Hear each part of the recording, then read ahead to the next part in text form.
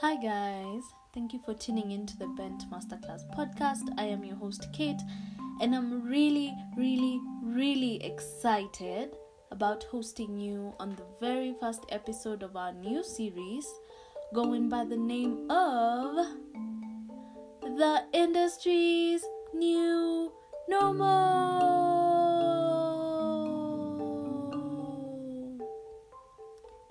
Well, that was for effect. But we need to agree on one thing before we begin, is that change is one thing that will always be constant in your life as an individual or in your business.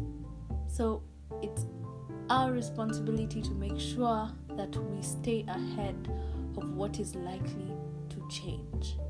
This COVID-19 season has really brought out the best and the worst in organizations out there all over the world, mostly because it showed how prepared we were to tackle a pandemic. In every classroom I have been in, one of the factors that are likely to affect an organization are nature-related factors. It could be a tsunami, it could be a pandemic like COVID-19, it could be anything really. And what this COVID season has taught us is that most organizations are not prepared. That became the inspiration for going through this segment, just to see what the organizations are doing to make sure that they survive this pandemic. And I think that we can draw some really great lessons from what has happened during this season, so that whatever is coming next, I'm not praying for anything, disclaimer, but whatever happens, we are ready for it. We need to be open-minded about what is likely to change and get ready to plan for how we would handle different kinds of changes. The changes that have happened this season include things like how people work, people's ability to move around, people's health situations, the financial aspect. There are people who became broke, there are people who got fired, there are people who got rich, all within the same period. And the difference is where this pandemic found them. Anyway, that was just a tidbit to get you thinking about what this whole series is gonna be about. And just as we start this, I would like for us to discuss an industry that was shaken for sure, because it depended entirely on people's ability to move around. But a lot of organizations came out of this pretty strong. They picked up the lessons and they ran with them. And that's what being an entrepreneur is about. You see the opportunities and the threats. Deal with the threats. Turn them into opportunities. Look at your strengths and your weaknesses. Turn those weaknesses into your strengths. Or work on them and make them opportunities for you. This industry that we're going to talk about is the tourism industry. This one hit me hard because I knew for 2020, all I wanted was a holiday. I worked really hard in 2019 to achieve my targets, to make sure that I get a good bonus the following year. And all that was working so well. I was appraised and I got a really good score this past appraisal. And I knew for a fact that that holiday was a given. And then, who is COVID? COVID knows no 2019 issues or how hard you had worked. COVID-19 came and it took away my holiday just like that. I wouldn't want to say that I did not plan well, but I was blindsided for sure. And so are most organizations in that tourism space. because we went from a situation where businesses were booming, people had money, people had saved. I was really looking forward to my bonus. It was going to be the reason for my holiday. I was going to celebrate how hard I had worked the previous year. And all that changed in the blink of an eye. The organization I work for decided to defer bonuses, so I did not have the money to go on this holiday. 1, I could not move around even if I could get the money. 2, because of what COVID had done in terms of boundaries, how far you could go, I was stuck in Nairobi, basically. And my husband and I had really been looking forward to this, and all of a sudden, because of what happened, we found ourselves in a space where we weren't prepared for such a situation that was likely to happen. We didn't know in 2019 that despite working all that hard, something else could stand in the way of our very well planned out holiday. And well, we found ourselves in the middle of this pandemic, and I became very, very keen to just try and see what the experts in this industry were going to do about solving my problem. And I'm glad to say that a lot of good came out of this. I'm glad to say that there are many organizations that saw opportunity as opposed to just closing up shop and disappearing forever. They decided to take different approaches. And as we start off, I'd like to just do a quick SWOT analysis of what this industry had at the point where COVID-19 came into the picture. So the good thing about the tourism business models is that they are pretty dynamic and pretty flexible, mostly because they need to fit into different countries with different cultures. And it's really good that most organizations had gotten this part right. You can't have a standard business model for an entire tourism industry. You need to be ready to shift with times, because a lot of times this industry is driven by culture, it's driven by what people want, and that is something that changes more often than not. So as far as they are concerned, they had this as a strength.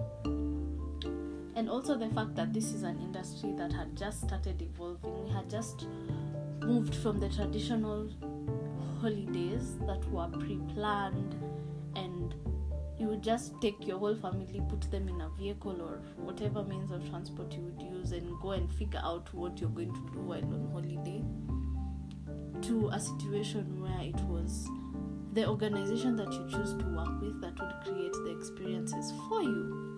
They would pre-plan what activities you would do once you booked a holiday with them. And that kind of evolution had started happening before the COVID-19 pandemic came into play.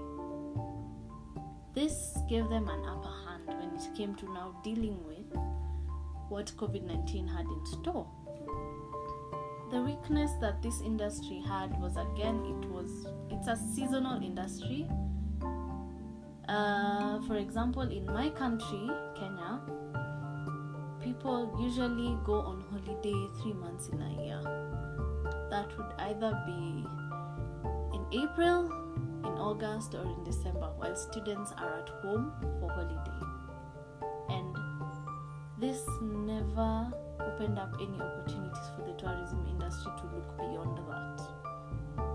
However, we found ourselves in a situation where children were home throughout. They needed to be entertained. Who really saw that coming? And what could they really do about it? Which organizations were at the forefront of making use of that? We'll see. The other thing was that it was very dependent on how well an individual or a family planned out their finances. And if they were like me, who were just waiting on bonus to go on holiday and did not really plan for the holiday in advance, then a lot of holidays got cancelled, because a lot of people were also like me, just waiting on that extra pocket money that was not part of my monthly budget to come and take me on holiday to experience something that I wasn't already experiencing.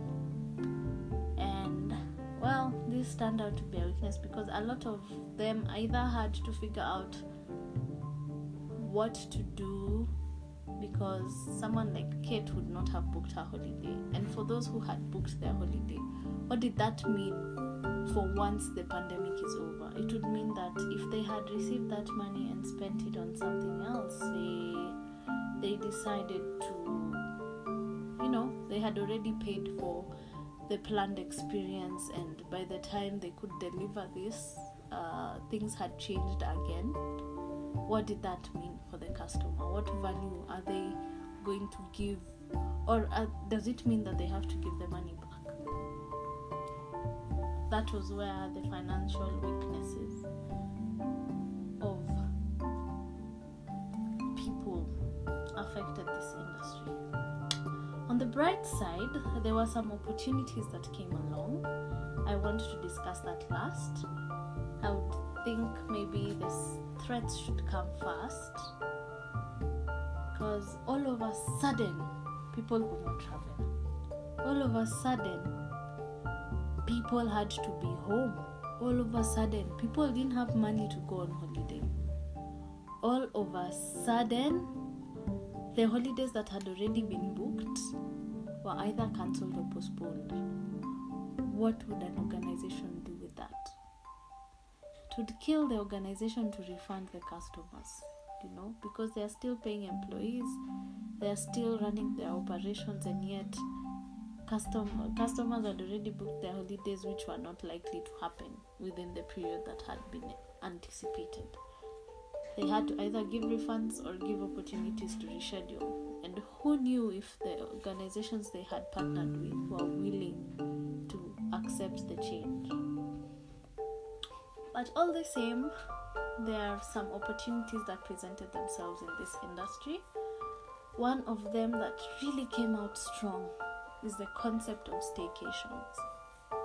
We moved away from planning long period holidays where it was the entire family to being able to plan a day or two within a local hotel or a local Airbnb to just take a break and run away from everything that was happening, which, if you ask me, has really changed how I look at a holiday, because now I can take a break from work and just take a day or two, visit one of the local hotels and just spend 2 days or 3 days there alone or with my husband, or all three of us as a family, and just enjoy that experience.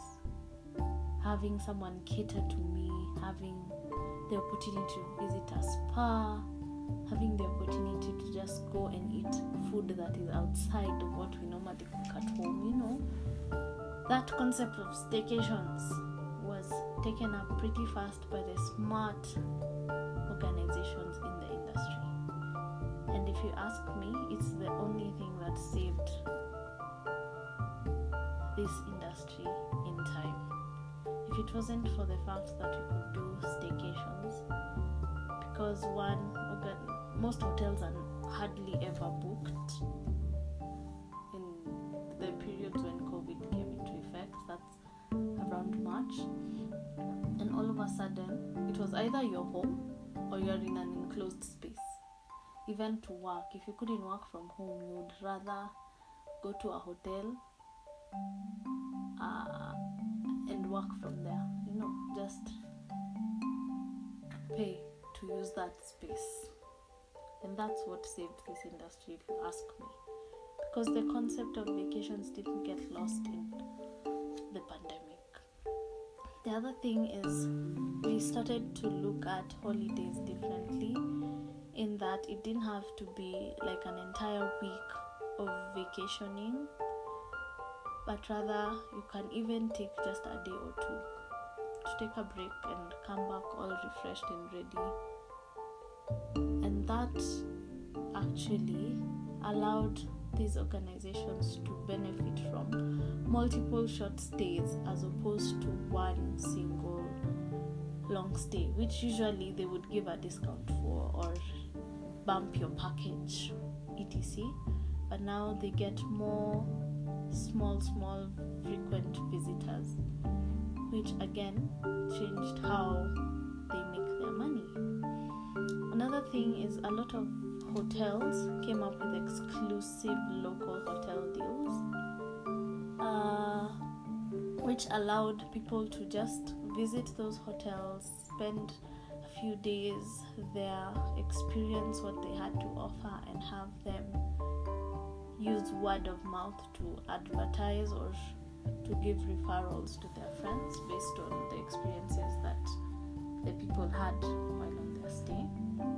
And these deals mostly came out due to influencer marketing. I still think this has been a big game changer in marketing, and we'll discuss that when we get to that industry.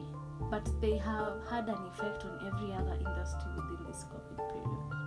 These influencers, some of them had started doing vlogs, video logs of their lives, and some of them had decided to take tourism as their main area of feature. Shout out to Abosha, Maxine, among others, who I would regularly tune into their content just to see where they're traveling to, what they've experienced, also in a bid to find a holiday destination for myself and my husband and my son. But when COVID-19 came in, even she couldn't travel. But it came a time when the rules were a bit more relaxed and it wasn't feeling like a lockdown as much. She started going on staycations, which now opened up my eyes into what the local hotels and Airbnbs had to offer. Just within Nairobi, even within Kikuyu, I could find a hotel and just take a day, pay bed and breakfast, or pay half board or full board for just one night or two, go sleep there, enjoy being catered to, and come back home having had a break. And those opportunities were picked again by just the smartest and the quickest players in this industry. And something else that really came out strong was the creativity of Kenyan organizations. Hotels, actually, in this case, they shifted their offerings based on the situation that we were going through. So the first thing that they were really pushing is the staycations. As soon as the country was just opened up a little bit, staycations became a thing. They started reaching out to influencers, and they would always have some amazing deals, which they still have, by the way. Now is the time to book a holiday, honestly. The deals are pretty sweet. But yeah, those staycations really became a thing. How they were being advertised again was quite different from the traditional. They decided to go the influencer way, or just having sponsored ads all over social media, because now a lot of people had become accustomed to having a lot of time on their hands, and social media was the place to be. And if you were on social media or had a presence on social media, you are likely to definitely benefit from sponsored marketing advertisements, either on Instagram, on Facebook, where people were, because this COVID season made people less mobile and more interactive on social media. Those who took advantage of those specific ways to advertise their businesses really gained from just advertising their staycations and their offers online where people could easily find them. They also showed their creativity when it came to the Mutahi Kagwe deals. This came at a time when in Kenya it was banned to go to hotels, still is actually, go to hotels and drink, or go to a bar or a club and just party all night like we were used to.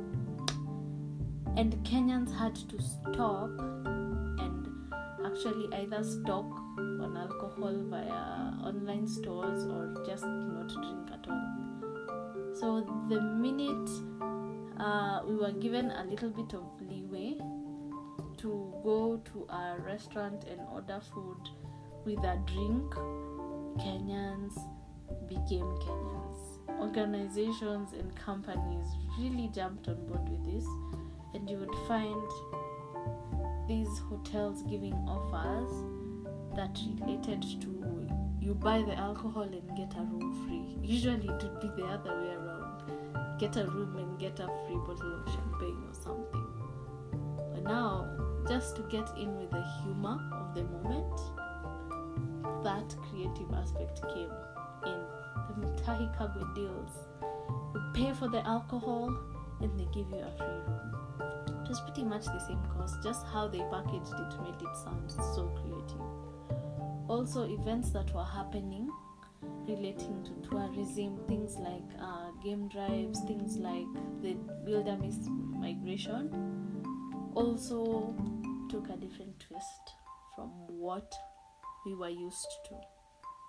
And all of a sudden, a lot of these organizations were able to pre-plan for you a proper day out to go and see the wilderness migration, or create opportunities for staycations that allowed you to be part of the event.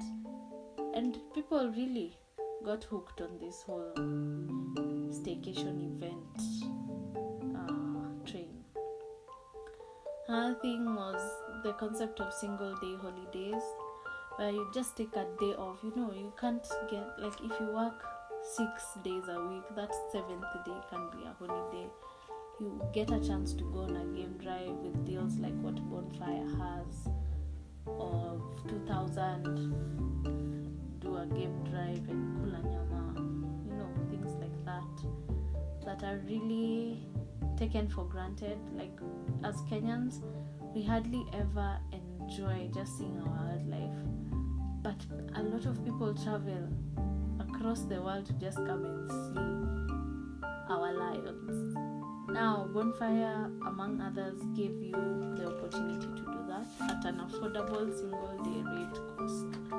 And if you needed to go on a sleepover staycation, they would organize for you with the hotels within the parks, and you would get some really sweet deals. So this really worked, especially as the country was starting to open up. The other thing is something that we take for granted, but it became necessary and will probably be necessary for the next couple of years.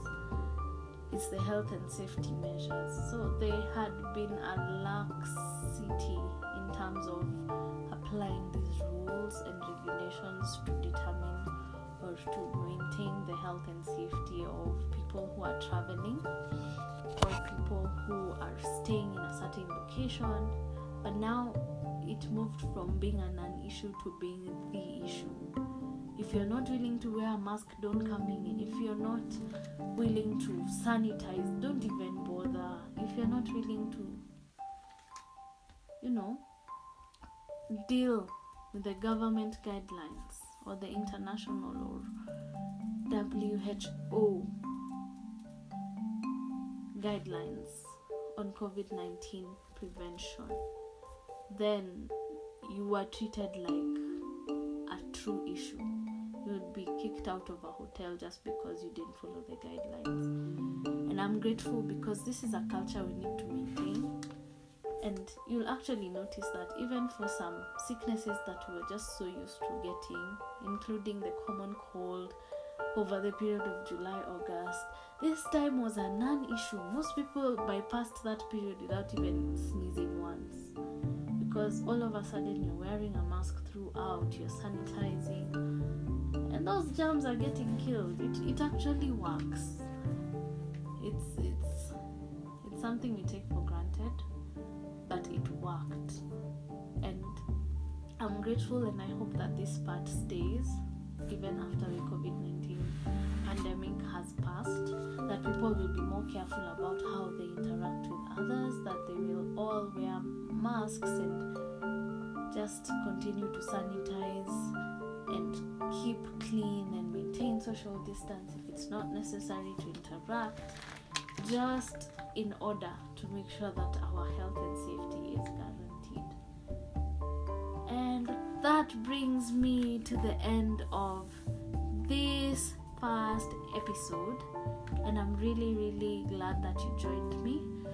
If you have any questions, any opinions on what we've discussed today, any extras that you'd like to bring to the attention of other listeners, please do so in the voice note page on Anchor, or leave a comment on Google Cast or whatever platform that you are listening from, and I will be sure to share that with the rest of the world. And thank you so much for tuning in. I have been your host, and I have thoroughly enjoyed taking you through what the tourism industry's new normal looks like, and I hope to go on holiday, maybe not now, maybe next year, but I really hope that I will be a better planner based on what I have learned about this industry, and I will be able to go on that much needed holiday.